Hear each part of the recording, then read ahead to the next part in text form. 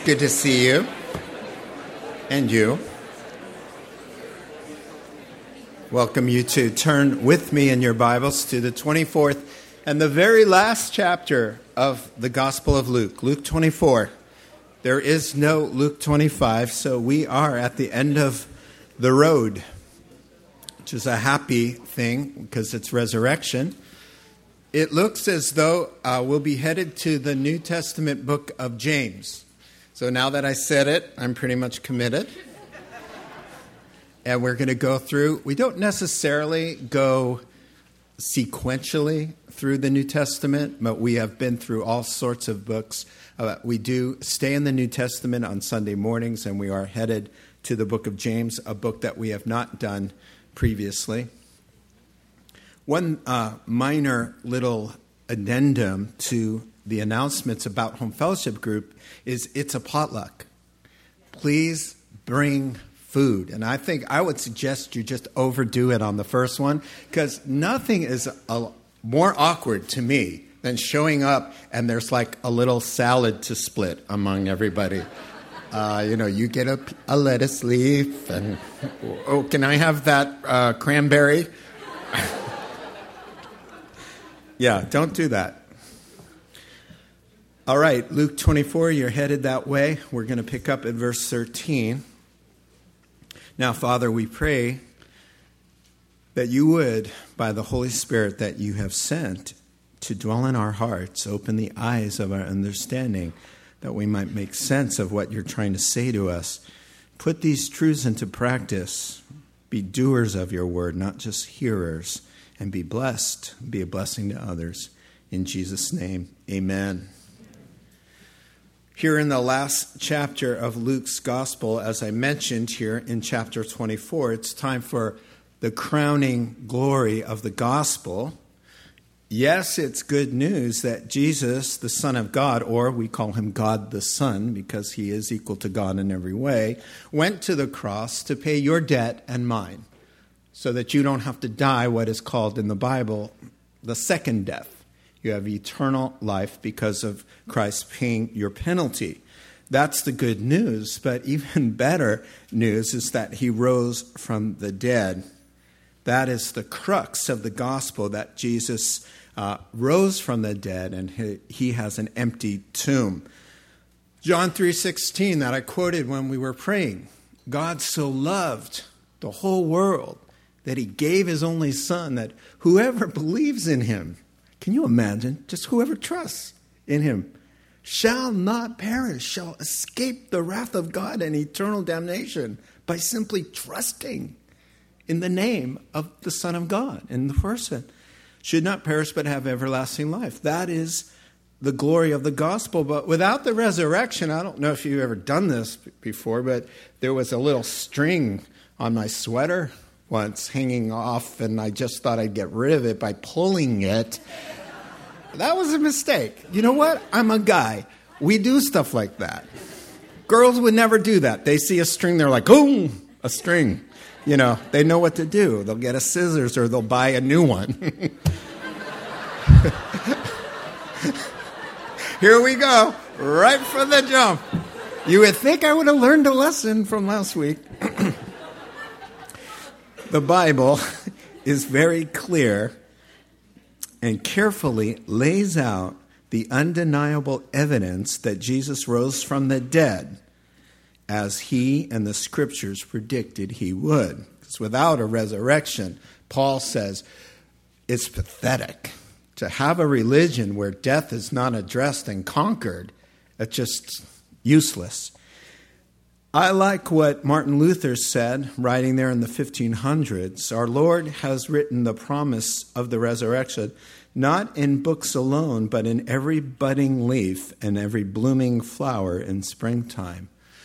God really wants us not to miss the incredible fact, foundation, the hope, and the glory of the gospel that death is defeated. And from somebody who could go into the ground, buried dead, up comes this beautiful form of this living thing. Over and over again, he shows us once a year how that is true in nature, and then just about on every page of the written word. Luke 24 has 3 events from Resurrection Sunday. It's very nicely ordered, especially for pastors. It's 3 nice sermons from Luke 24, all from that Sunday. So the theme is the disciples are all grappling, slowly but surely coming to grips with this fact of his resurrection. So the first one is at dawn, Luke 24. The first scenario is kind of 3 snapshots. Snapshot number 1 was at dawn with the ladies at the garden tomb. Snapshot 2 is late afternoon with 2 disciples on the Emmaus Road. And snapshot number 3 is in the evening, Jesus with the official 11 disciples and some others.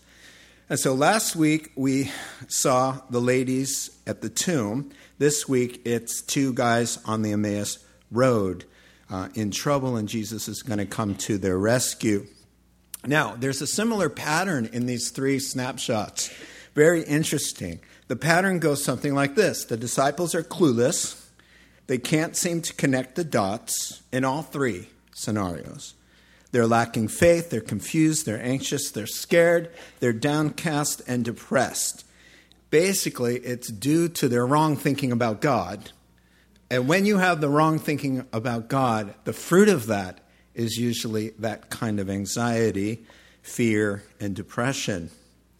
Now then, the next side to the pattern is Jesus will show up with a word of correction and instruction, and he opens their eyes. He gives them clarity. He wants us to know the truth and walk in the light. That is the nature of the gospel.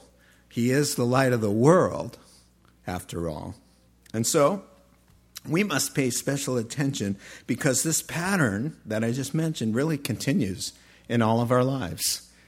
Me not getting it, Jesus coming alongside, drawing the truth of the problem out of me, addressing that, correcting it, and opening the eyes of my understanding. We all want that. We all get messed up. We all go down wrong roads and dark paths. We all have those moments, and we want to pay attention here because the pattern's over and over again. Clueless disciples, Jesus to the rescue. But there are things and principles that happen in these snapshots that will either maximize God getting through to you and you to him, or hinder. So we pay special attention, not just to learn the facts about these 3 scenarios, but Lord, how is it that I, as clueless as I can get a little light? And as anxious and fearful as I can be, as skeptical and doubting as I can be, how can I move from there to joy and confidence and peace? Well, pay attention. Don't do what they do that hinders them, and do what they do that brings light and blessing. And so we already, last week we saw the ladies at the tomb. We were up at the crack of dawn with them, highly devoted women with their highly charged testimony from the garden tomb. The stone is rolled away. And by the way, the stone is rolled away to let people in, not to let Jesus out. He didn't need any help with the stone. The body's missing. 2 angels appear and set the ladies straight. What do they say? Remember last time? Come on, ladies. You're looking for life in a place of death. Remember what he told you. He's not here. He's risen, just like he told you over and over again. Go tell the boys. And so now it's the next snapshot, starting at verse 13. Now that same day, 2 of them were going to a village called Emmaus, about 7 miles from Jerusalem. They were talking with each other about everything that had happened. As they talked and discussed these things with each other, Jesus himself came up and walked along with them, but they were kept from recognizing him. He asked them, "What are you discussing together as you walk along?" They stood still, their faces downcast. One of them, named Cleopas, asked him, "Are you only a visitor to Jerusalem and do not know the things that have happened here in these days?" "What things?" he asked. "Yeah, tell me all about it, kid." Jesus of Nazareth, they replied. He was a prophet, powerful in word and deed before God and all the people. The chief priests and our rulers handed him over to be sentenced to death, and they crucified him. But we had hoped that he was the one who was going to redeem Israel. And what is more, it's the third day since all this took place. Now that line is in there because they know something, there's a rumor about the third day. That's why they say, and by the way, today is the third day. Now, moving on. But in addition, some of our women amazed us. They went to the tomb early this morning, but didn't find his body. They came and told us that they had seen a vision of angels who said he was alive. Then some of our companions went to the tomb and found it just as the women had said, but him they did not see. He said to them, "How foolish you are, and how slow of heart to believe all that the prophets have spoken. Did not the Christ," another word for Messiah, "have to suffer these things and then enter his glory?" And beginning with Moses and all the prophets, the whole Old Testament, he explained to them what was said in the scriptures concerning himself. As they approached the village to which they were going, Jesus acted as if he were going farther. But they urged him strongly, "Stay with us, for it's nearly evening. The day is almost over." So he went in to stay with them.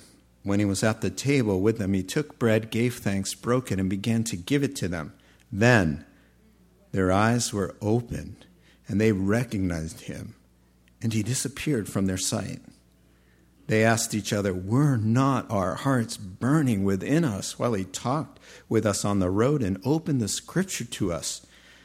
They got up and returned at once to Jerusalem. There they found the 11 and those with them assembled together and saying, "It is true." Now, the disciples are talking to them now. They beat them to the punch. "It is true, the Lord is risen and has appeared to Simon Peter." Then the two told what had happened on the way and how Jesus was recognized by them when he broke the bread. Second snapshot of disciples grappling with the resurrection. It is one of my favorite incidents in the Bible. In fact, there's a famous painting. You've probably seen it. I'll put it up on the screen for you in just a moment. It's called The Journey to Emmaus. And I love it. It was done by a Swiss artist, Robert Zund, the 1800s. And we're having technical difficulties. It hung in the Bible college dorm when I first became a Christian 31 years ago. In fact, it was in eyeshot of where my bunk was. And I used to lay there many hours just thinking about the meaning. There's God the Son in a body, talking, explaining the scriptures, bringing the truth to guys who are just totally clueless, and he's just walking with them. It's just such a beautiful microcosm of the Christian life. You know, our Christian life is called a walk. We'll say, is he walking with the Lord? I mean, this is a picture, really, of what it's all about. Jesus walking with believers, bringing them gradual light and truth. Listen to this proverb, chapter 4, verse 18. "The path of the righteous is like the first gleam of dawn, shining ever brighter till the full light of day." That's our life. Look at the pattern. At dawn with the ladies, just a little bit of light. In the afternoon with the two guys, more light.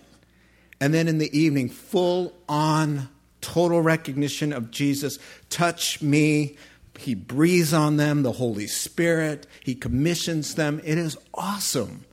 It goes from a little light to a more light and to full light.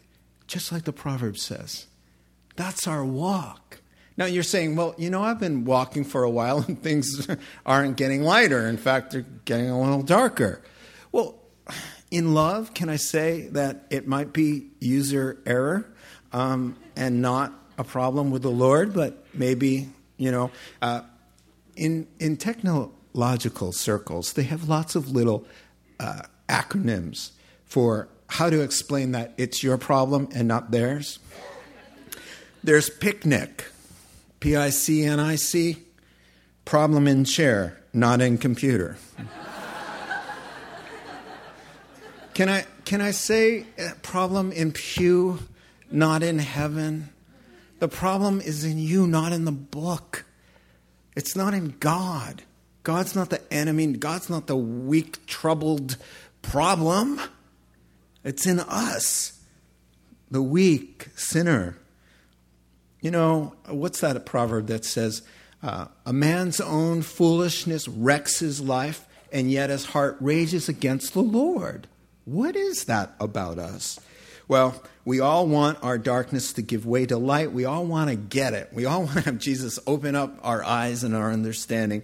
So let's walk along the road with these guys and look for some helpful pointers, all right? Number one, if you're taking notes, the disciples are depressed.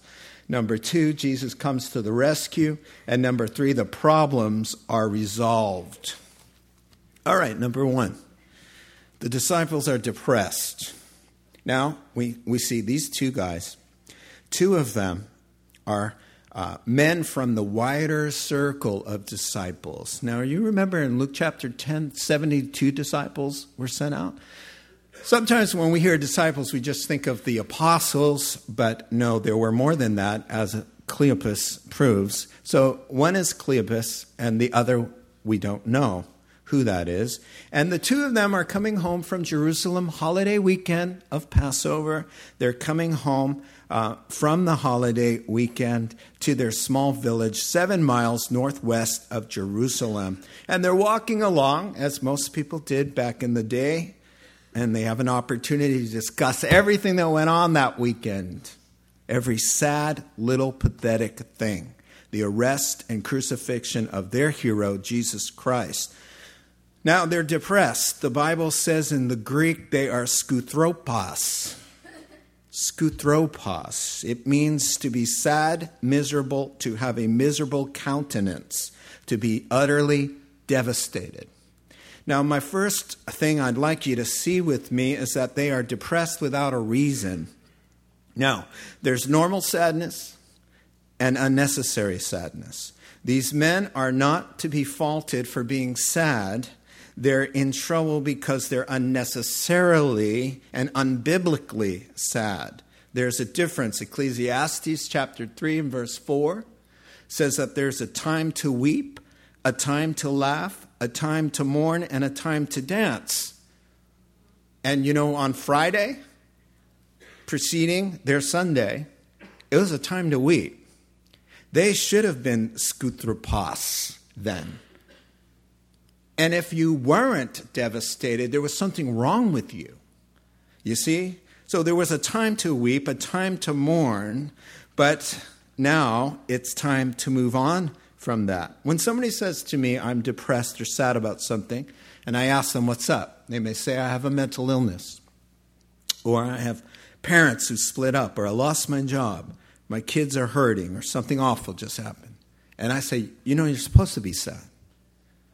They're so relieved, because immature Christian understanding is that faith negates normal human emotion that God gave us.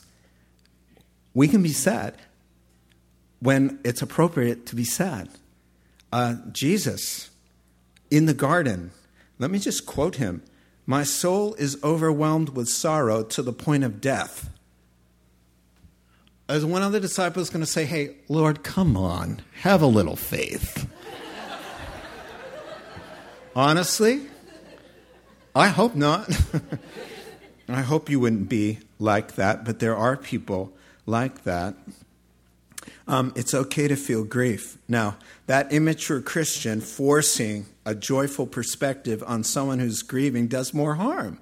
I love the proverb 25, verse 20, that says, like one who takes away a jacket on a cold winter day is the person who sings songs to a heavy heart. You make it worse. You bring more pain when you can't understand that mature Christian matches the emotion Rejoice with those who rejoice. Be sad with those who sad. In other words, enter, commiserate, sympathize with what's going on when it's appropriate to do so. That was Romans chapter 12, by the way. Rejoice with those who rejoice and weep with those who weep. Now, this day, however, Jesus is not going to commiserate with these guys because they are abnormally depressed. He doesn't commiserate with us in our sin. And so, their sadness is unfounded, unnecessary. You know, 1 Thessalonians 4:13 says, hey, we grieve, but we grieve kind of in a different way than unbelievers. We grieve with hope. We don't grieve like there's no tomorrow, there's no hope. So, yes, we grieve, but we grieve kind of with an eye toward redemption, with an eye toward someday this is going to resolve, with an eye toward Romans 8:28. God says, I will work and cause all things to work together for your good, if you love me and you're called according to my purpose. So what am I saying? Yeah, Christians who suffer in hope, and they're waiting for the day that they're going to heal. They're going to embrace God's promises, and they're going to get over it, move on, heal, and embrace the promises and presence of God. Now let us be quick to assess when that is the case for us, and slow to assess when it's your turn to be moving on from your place of grief and sorrow. Amen? That needed an amen. I don't like to tell you when to amen, but if I were you, I would have amen there. All right. Secondly, they're depressed because the Lord didn't do what they wanted him to do. Oh, we had hoped that our days of serving under those Roman soldiers was over. He was there at Passover, 2 million of us. We had hoped he was going to do it this way, come in on a donkey and then knock some heads around and glory from heaven the way he's coming the second time. They wanted that to happen. But he didn't. So we're frustrated, we're sidelined, we're sad, we're grieved, we're not playing anymore, we're going home. We're going to pick up things as usual tomorrow. Why? Because he didn't do it my way. He allowed things to happen that caused pain and confusion. I'm done with this. Be careful. Do you know how many people in 31 years I have talked to who said, oh, I don't talk to God. He let my mother die when I was 8. I am honestly very sorry to hear that your mother died when you were 8.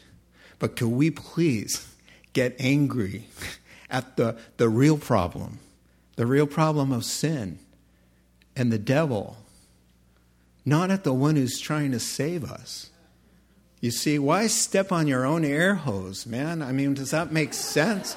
Honestly, it just doesn't make sense to me. I've had some really bad head-spinning stuff happen to me, but, you know, it just doesn't make sense to slap God in the face. It really just doesn't. It doesn't help me. You know, I'd like to slap other things in the face, you know. I don't mean, yeah, whatever. So, yeah, so don't do that. Just don't. God's got a plan for you. He's got a good intentions. You played a part in messing up things. Sorry, somebody had to tell you. Now, thirdly, they're depressed because they don't have the best walking partner. Can you imagine? This is what I imagine. They're feeding each other in this endless cycle of despair. Jesus is dead and buried. Yeah, he is. Way dead and buried. It looked like he was the one, but I guess not. Yeah. Who can have a dead savior? Sorry, I don't know who has the southern accent, whether it's Cleopas or the other one. I don't know why I do that. Whenever we get a little dull, we go to the south or to New York. When we get mean and angry, we go, I'm from New York. Thank you. All right, can we move on? Thank you. They say, you know, The reports about him being alive can't be right. Those crazy women, yeah, those crazy women. Around and around. You know what the Bible says? Two are better than one because they can help each other succeed. Ecclesiastes chapter 4, verse 9. God gives us each other so that one will have the common sense to know this conversation has gone south. Can we stop and pray? We're just commiserating. Husbands and wives do this all the time. I'll be driving with wife. I just dropped a little pronoun. My wife. I'm driving with the wife. And I'll say something, and then she'll say something, and then I can feel it. We're just going to dig this thing into the grave. And then suddenly, and it's usually her, she'll say, you know what? Why don't we think about something positive right now? Hey, why don't we pray? You know, Cleopas needed a better partner, and his partner needed somebody a little bit more brighter and optimistic than Cleo. Honestly, when you sense that you're stuck in a rut and you're not going where you should be, you know, you might want to change your walking partner to somebody who'll say, hey, that's not right. I know you feel that way, but that's not right. You know, this conversation has gone bad about that person. You know, you're talking about another person, both of you, and you both realize, you both know we've gone into gossip now. You both realize it's like the Holy Spirit screaming, gossip! And you hear it, you're like, yeah. Somebody needs to say, hey, Cleopas, he did promise that he was Israel's Redeemer. And the ladies did say, and the disciples checked it out. Yeah, we need that. And finally, in this point, they're depressed because they have facts without faith. They know a lot of stuff. They know his name, where he's from verses 19 to 24. They know he's a prophet, mighty of God. They know he's a miracle worker, and he teaches with this unique, crazy authority. They know he was crucified. They know about the third day. They know about his promise to redeem or save Israel. They know others had said that they had seen angels, and the angels said he's alive. They know a lot of stuff. Lifeless, useless facts. Facts without faith equals dead. It doesn't matter. There will be Bible scholars in hell who know way more than the average Christian who will be in heaven. Why? Because Jesus put it this way to the Bible scholars. You diligently study the scriptures because you think that in them is life. But they are the scriptures that testify about me, yet you refuse to come to me. John chapter 5. You will find that exact quote. It's not about how much you know. It's about your heart, what you do with the facts, what you do with the knowledge. That is what will save you. And these guys go through the list, little Bible encyclopedias they are. You know, we know this, we know that, we know this, we know this, and dead. No life. Hebrews 4:2. The Jews in the wilderness actually had the gospel preached to them, like us. But the message they heard was of no value to them because those who heard did not combine it with faith. You must combine the word in a personal, practical way. This is about me. God is talking to me. There are principles in this story for me. Therefore, since I believe that, my behavior is going to change to reflect that I have faith, and that is what they're missing. They don't combine it with faith. So, you know, you can know there's a fire in the house. You can know that the boat is sinking. You can know that the bridge is out, or you can know that there's gold in them there hills, or you can know there's a cure for your particular kind of cancer. You can know that there's a way to get more money back on your tax return. You can know all of that stuff until you believe it and do something about it. It's useless. Somebody told me once, hey, I was Googling around on this site that says unclaimed monies. And for fun, I found something for me. And for fun, I Googled your name in there. And up came, yes, Ross Ryman has unclaimed monies. So how do you know that I believed him. This is how you know. I went on the site. I put in my name. I filled out the form. They sent me a check for $250 from an unreceived insurance reimbursement years ago. I cashed the check. That's how you know I believed. Do you see? These guys know stuff, but they don't believe it. What does it matter what you know, sir? Doesn't matter. Apply it. It means something to you, or it's not going to work. So they're floundering. They're in trouble. Jesus to the rescue. Point 2. The Lord Jesus comes to the rescue, and we see them now on the sad road.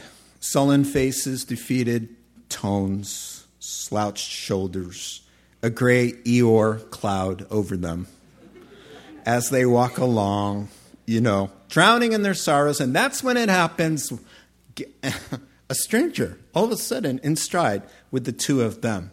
And that's how it always happens. Jesus always pulls up to a believer in trouble. Always, 100% of the time. He is there. That's his nature. When a true believer is in trouble, the Lord Jesus is never very far away. So perhaps Jesus caught up to them and entered their stride, or slowed down so they would fall into his stride. But Emmanuel, God with us, is now shown up to walk the Christian walk with two guys whose hearts are right. They're in the right place. They're just messing up, as we are prone to do. Here's the paraphrase. The two are walking along thoroughly engrossed by their own pathetic discussion about Jesus when they notice a third guy has slipped into stride with them. They had no clue it was Jesus. What's the latest, guys? What are you talking about so intensely? The two are stunned. They stop and gawk at the Lord in disbelief. You must be from out of town not to have any idea what's been happening here the last few days. Seriously, you don't know? Jesus says, why don't you tell me all about it?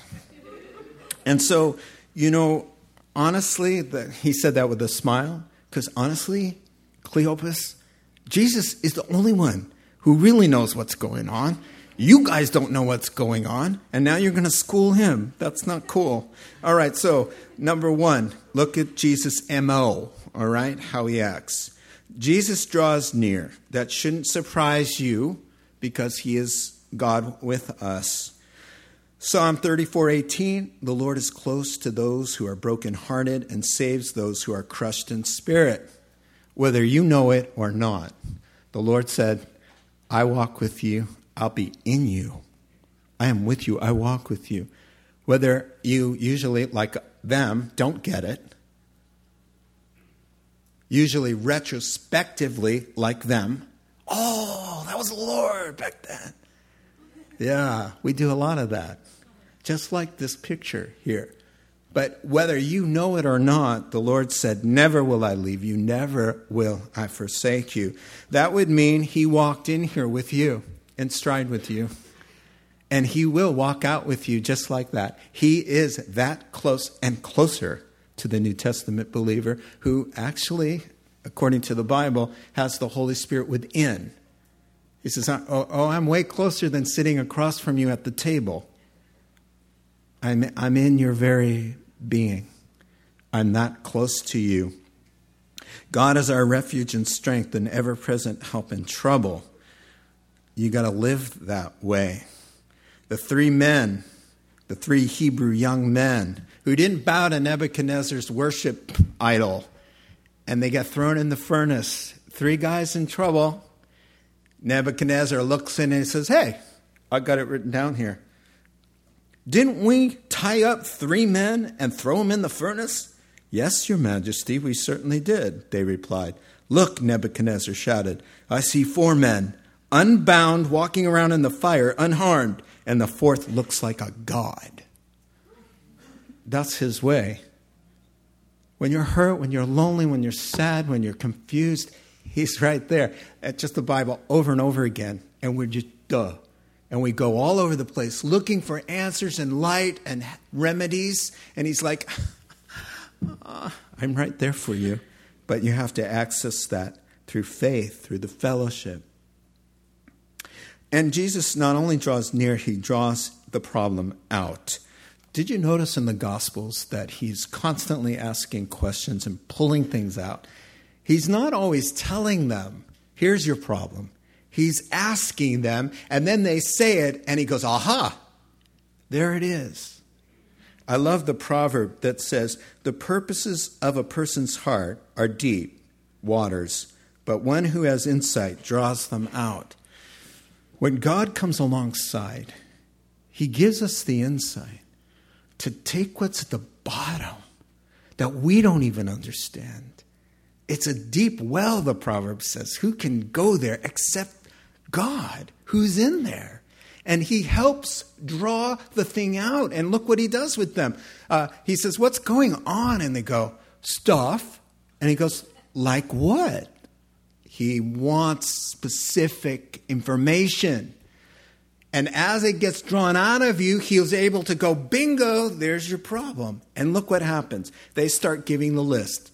It's this and that, and this happened, and this happened. And then they get to, our ladies have seen angels who said he's alive, and the apostles confirm the tomb's empty. And he says, bingo, you don't have faith. You don't have faith in them, and you don't have faith in the Word of God.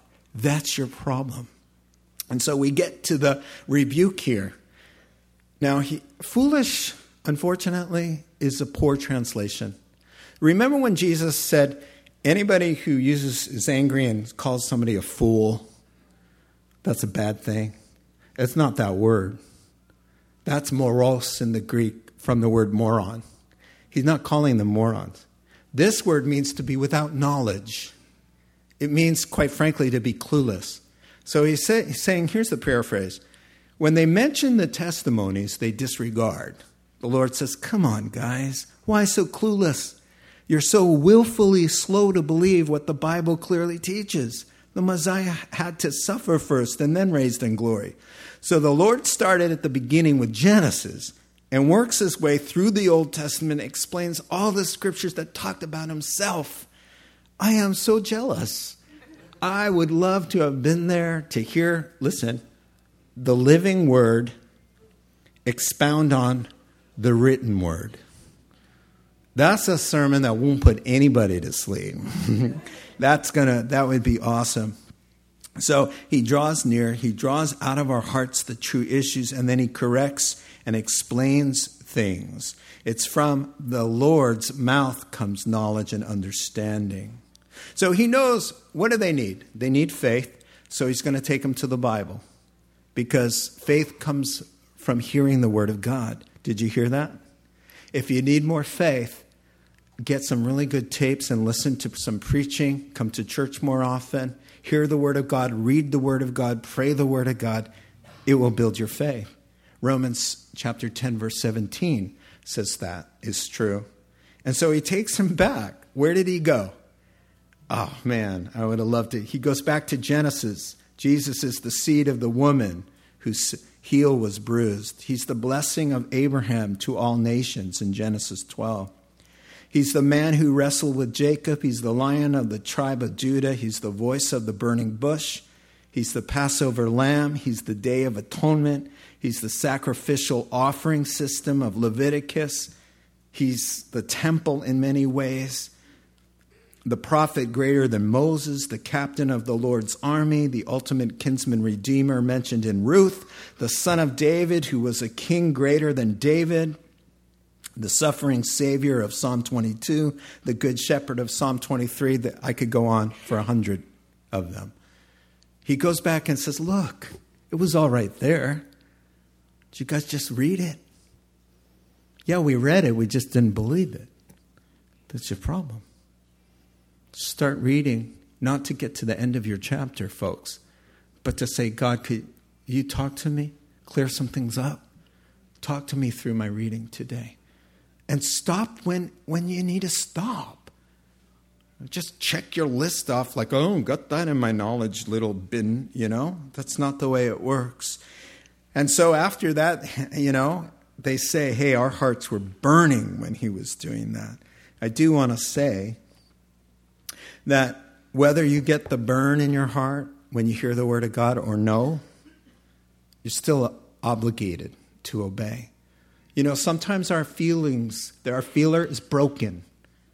Some days I feel, oh man, I've been in sermons, I've been 31 years a Christian, I've heard some doozies where I'm sitting there transfixed. It's like everybody disappears and God is just speaking to me. Like somebody went and told him all my secrets. And the guy's like talking to me. I'm embarrassed. Like, does everybody know?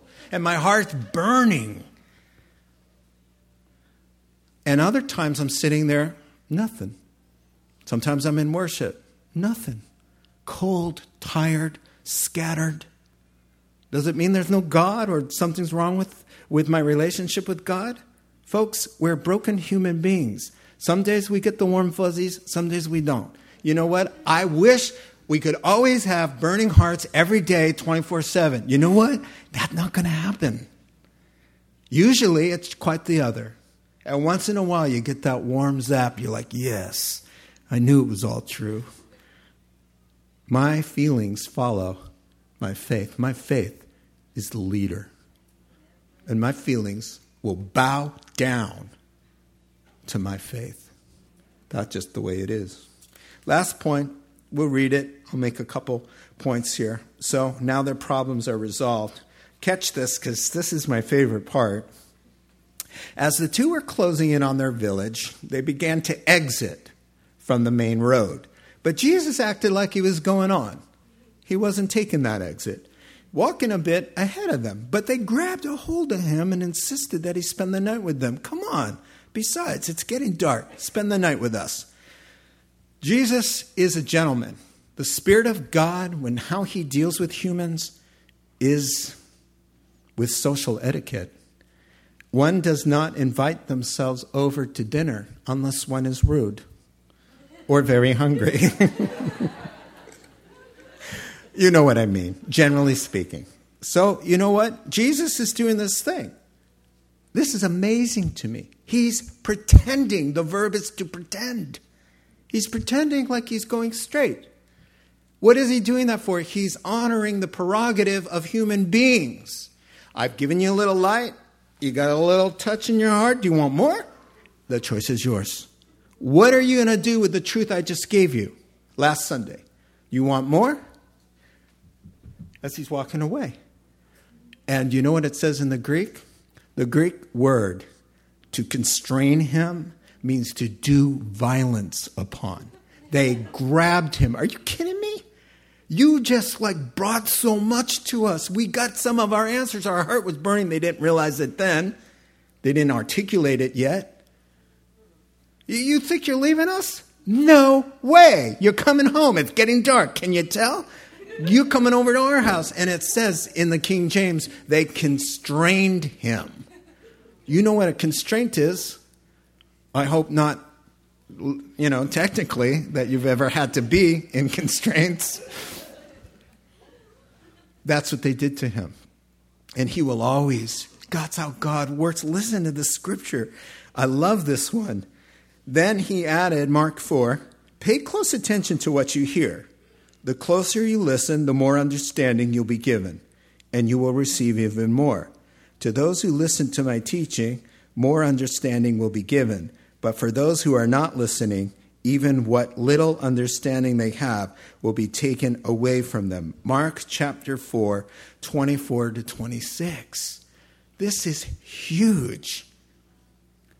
If you want more, you need to be faithful to respond to the little he's given you. I always use this illustration a lot. Growing up with the kids, I just think of one time asking one of them to take the trash out, and it didn't get done. And the trash was piling up and things were falling on the floor, and I kept asking, take the trash out. And then they asked me to go do something fun. And I said, you know what? I don't mind moving on from here and going to do something fun, but I've asked you for a couple days to take the trash out. Could you please do what I've already revealed to you, is what I want you to do. Could you please just do the first thing, and then we'll talk about going and having fun. All right? So as soon as that got done and taken care of, then now we can move on to the next thing. What has God already revealed to you, and you're just not listening? You're letting it pile up. You're like, whatever, I'm saved by grace, I don't need... Hey, listen, He told you stuff.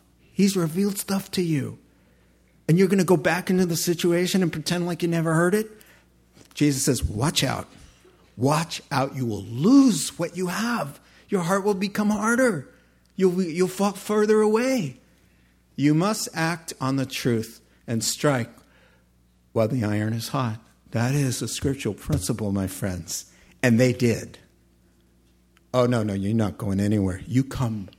And look what happened. Imagine if they said, you know what? Okay, nobody calls us clueless. All right? Okay? Who are you? A stranger? Did we invite you into the conversation? Where did you come from? You don't even know what's going on in Jerusalem. And yet, oh yeah, we're so clueless. We had to tell you. Or we're really tired, or that sermon through Genesis, Exodus, Numbers, and Leviticus a little long. Why don't we talk about, you gave us a lot to think about. We'll talk about this tomorrow. Maybe come by on the way back. They would have missed the whole scene that follows. Jesus, God the Son, sitting at their table, taking charge, being host now. And opening their eyes through reaching out and breaking bread. And as he breaks the bread, they see the scars. Boom. And all of that, they would have forfeited had they not been faithful with the little they received. To respond. More. Yes. I'll put it into practice. Does he expect perfection out of you? No. Does he expect you do your best and walk with him in truthfulness and love and integrity? Yeah, he does. This beautiful ending here. So they go home together. And now suddenly Jesus is the host. He takes the bread. He asks the blessing. He breaks it and divides it. And that's when it happens. Bam. Their eyes are open. They recognize him. But as quickly as they get it, he disappears. He's starting to say, listen, my disciples, it's now a faith walk. Things are changed. I'm not going to walk with you like this anymore. I'm going to walk with you spiritually. And so he's showing up and disappearing a lot in the days from resurrection to ascension. He's teaching them, I'm with you, but you can't see me. That's what he's teaching the New Testament Christian with the in and out thing. Now you see me, now you don't. It means I'm with you, but you can't see me. And I want you to learn how to walk that way. They quickly rise and make their way back to Jerusalem, tell all the apostles what happened, and the apostles told them first, hey, he's risen, appeared to Peter. Then they say, well, let us tell you our story. Now, you can't get away from the communion table where it says he breaks bread, and that's what finally does it. They go from 0 to faith in 60 seconds. And what does it have to do with? It has to do with this table, the language. I'm sorry. He takes bread. He's the bread of life, he says. And he said, oh, by the way, I'm the bread of life, and I'm going to feed 5,000, 10,000 people with bread. I'm the bread of life. I come down from heaven to give this bread, my body, to the world. And as he's breaking that bread, that so symbolizes why he came. Boom, they get it. They personalize in faith. That scar was for me. Boom, that's when you get it. Isn't that when you got it? When he died for me, when that got to you? Last story, substitute teaching in a really inner city school, high school. I had been witnessing to this kid, a gang member, named Domingo. And I'm rambling on, telling him the gospel story. And I hit on something, and I started big, fat tears. And I was so happy, but I wanted to know what it was I said, because I had been talking, hard to believe, a lot to him. And I wanted to know, what was it I said that really did it for you? Hard-hearted, cussing, dressed like a gang member. I mean, crying. He said that he did it for me. The cross was for me. When he breaks the bread and you see the scars and you see him handing it to you and saying, I did this for you so that you would live forever and never be put to shame. That I hung there thinking about you and your name came to mind. It melts the hardest heart. That's what makes everything alive. Not a bunch of facts anymore, but those nail-scarred hands. They took those nails for me, personally. We're going to enter now into a time where communion we celebrate because Jesus said on Passover, I'm the Lamb of God. This is really my blood spilled out for the sins of the world and my broken body. And all he meant by that for you guys is that it's a symbol of the cross and God's love has to get on the inside. There's nothing magic in it. He's just saying this is a symbol to help you grasp that what happened on the cross needs to get inside where it can make you alive. So here's how we take communion. We pass out first the bread, the little matzah. Interesting that it is all matzah are striped and pierced. Very interesting little thing God had allowed to happen because by his stripes we are healed, his flogging, and he was pierced for our transgressions. You hold that until we're ready to receive together. Hold it. Now the first song is always an instrumental because we want you to not be distracted by singing. Think long and hard about some of the ways the Lord has challenged you in this service. Listen to me. Do not play church. It just gets you nowhere. Connect with me right now. All right? Reconnect. Refresh the page. You have to talk to him about some of the things that came to mind today. Don't push them aside. So during the first song, pour out your heart. Lord, that point about that, I hear you loud and clear. The point about taking out the trash, I understand I'm still doing the same thing you told me to stop, and that's getting in the way of our walk. Confess. He says, if you confess, I'll cleanse you. Talk to me about it. So we let the first instrumental song allow you to kind of process a little. It takes a little bit. Then I'll come up and we'll pray like usual, and then we'll take it together. Now, let's say you're sitting here, you've never asked Christ to be your Savior. It's as quick as this. Dear Lord, I'm a rotten sinner. I need your love. I believe in you. Please forgive me. Then you can take it with us. You don't have to be a member of a church to receive. You just need to be a born-again Christian. All right? So it's as easy as that. And then the cup will be passed. Hold it. And we'll all take it together after we sing a worship song. All right, let's pray. Now, Heavenly Father, we thank you for your great love that was demonstrated on the cross.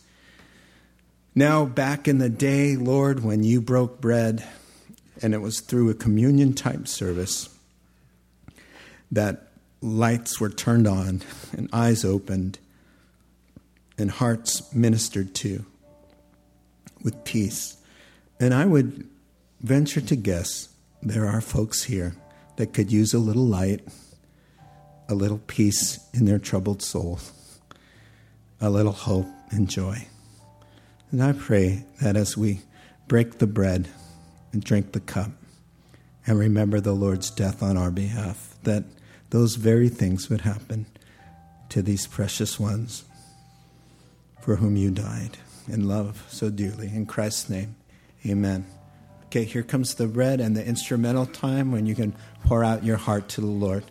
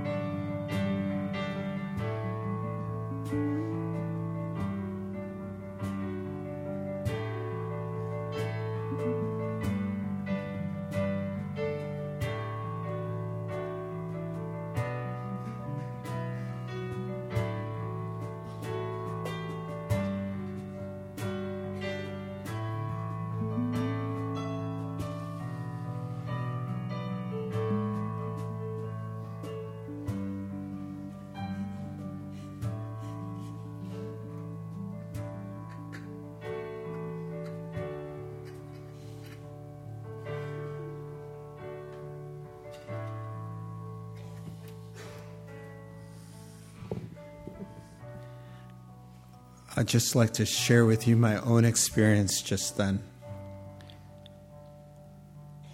It was a struggle for me to do what I asked you to do.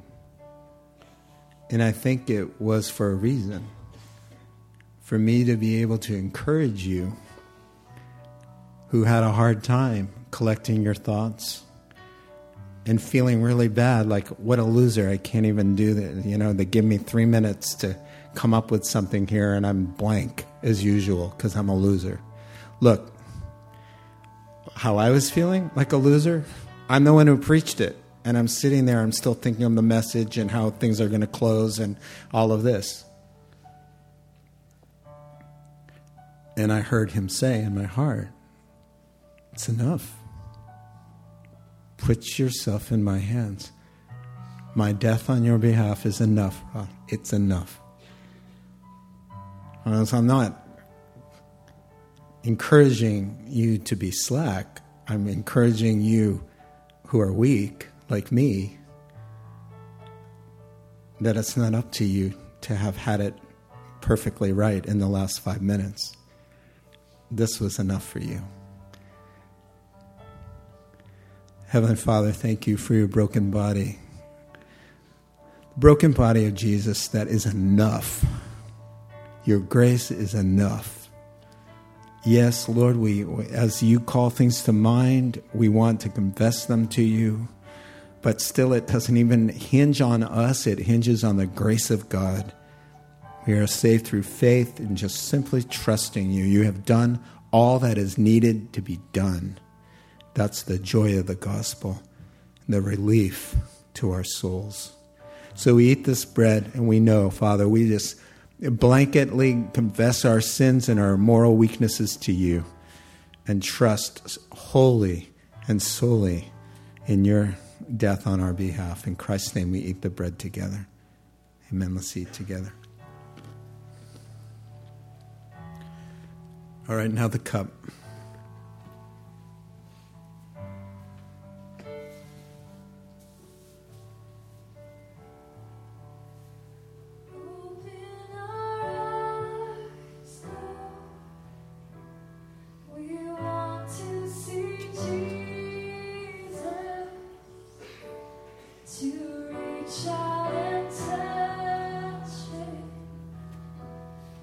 Say that we love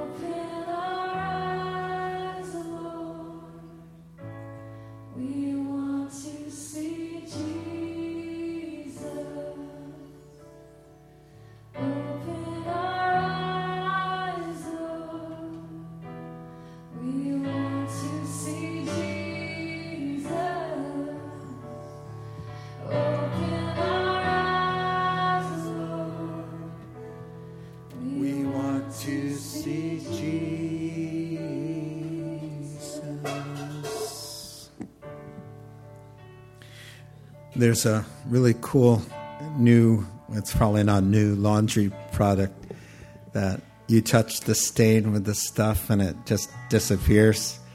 It's very cool to a guy. And I used it once, and I couldn't help but think of the blood of Christ that says, though your sins are stained like scarlet, though they be just red and just soaked and terrible, they'll be white as snow. My friend, we're capable of doing some real blasphemous things in here and with these hands. His word promises that this, the blood of his son, is symbolic form here, will take it all away. That he died in anguish for those very things. They're gone. He says, I've removed it. Now he just says, here's a metaphor for you all to think of cleansing yourselves by drinking my blood, which is kind of a crazy thought, but it goes in and wipes everything out to perfectly as if you've never sinned. So I pray that the Holy Spirit will bring healing to you regarding those bad things that still gnaw at your conscience. It's gnawing for no good reason, because Jesus says it's gone. Gone, gone, gone. Paid for on the cross. Paid in full. Father, thank you for just a simple way to confess and say, Lord, that was a hideous thought. That was a hideous deed. Was a hideous thing to say. And all of us have a list, a mile long.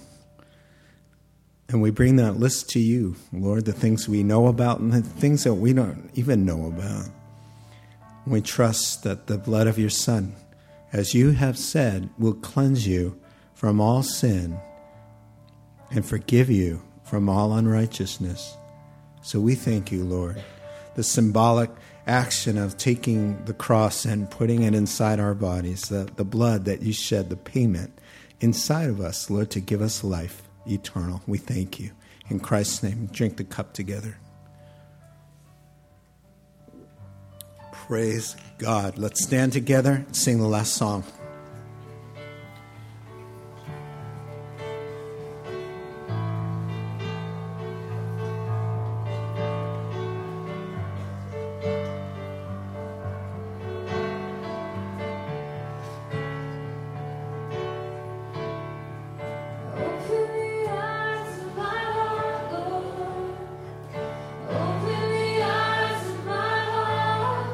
I want to see you.